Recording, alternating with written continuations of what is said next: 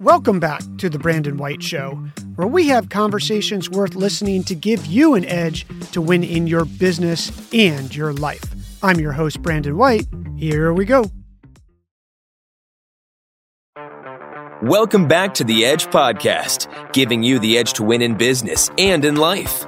Here's your host, Brandon White. Hello, friends. Welcome to the show. Today, we're talking about a recovery drink that you can take after doing endurance exercises that you would never guess works, and you can find almost anywhere. If you've been listening long enough, you know I am an avid road bike cyclist, and I am always looking for an edge to increase my speed, my times, generally ride faster, and get in better shape. And today I'm going to talk about a study that talks about this recovery drink that I couldn't believe it myself. So let me describe what this study is. The study examined the effects of 3 recovery drinks on endurance performance following glycerin-depleting exercise. 9 trained male cyclists performed 3 experimental trials in a randomized, control-balanced order consisting of glycerin-depleting trial, a 4-hour recovery period, and a cycle to exhaustion at 70% power at maximal oxygen uptake.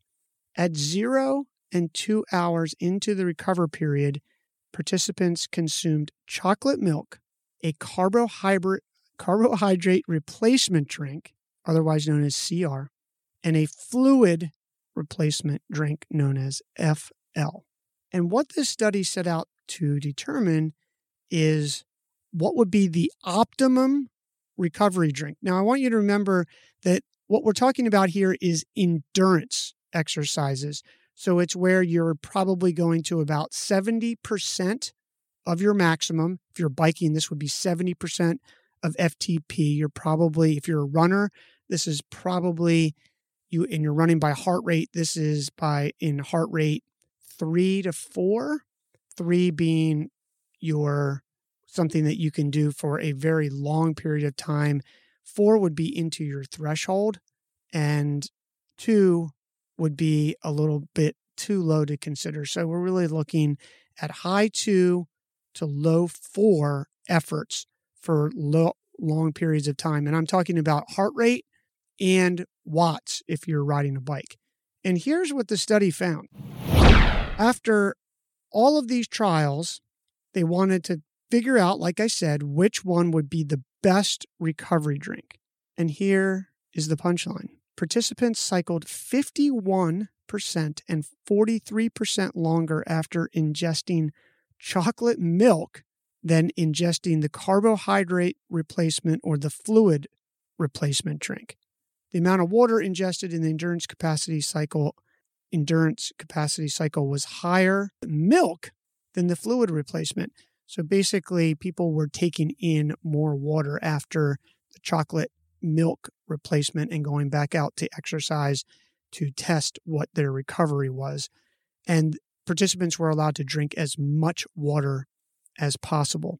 And one of the reasons they think that chocolate milk worked better, again, I want to emphasize this is for endurance. If you an endurance exercise that you're doing for a prolonged period of time. This isn't a 1-mile run sprint, and it's not a 5-mile bike ride. It's probably a 30-mile bike ride or a hour run when we talk about endurance. And they believe that the recovery was faster because of the fat content between the beverages, and that fat content, because it has more during endurance exercises, your body is actually turning fat into sugar to run your body. Now, when you are in a higher level, 70+%, either heart rate or watts, your body is using glycerin or sugar to turn into energy. And when your sugar stores run out, that's when you bonk or otherwise drop. So you're so tired, you just can't do anything. And no matter how hard you try, you just won't be able to get there. So at those high rates, your body is using sugar, and at these lower rates, it's using a combination, and under 70%, actually, if you get to around 60 or 70, your body fully turning fat into exercise. That's why if you want to lose weight, one of the things that you can do is actually do long, slow rides if you're on a bike, or long, slow runs.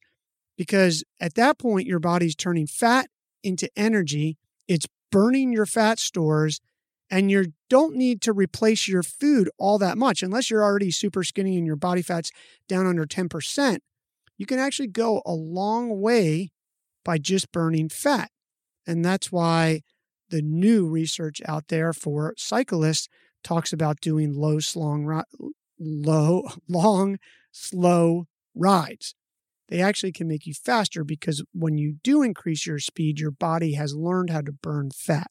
So there you have it. I wouldn't actually have believed it if you had told me it, because I always think of chocolate milk as sugar and as a treat.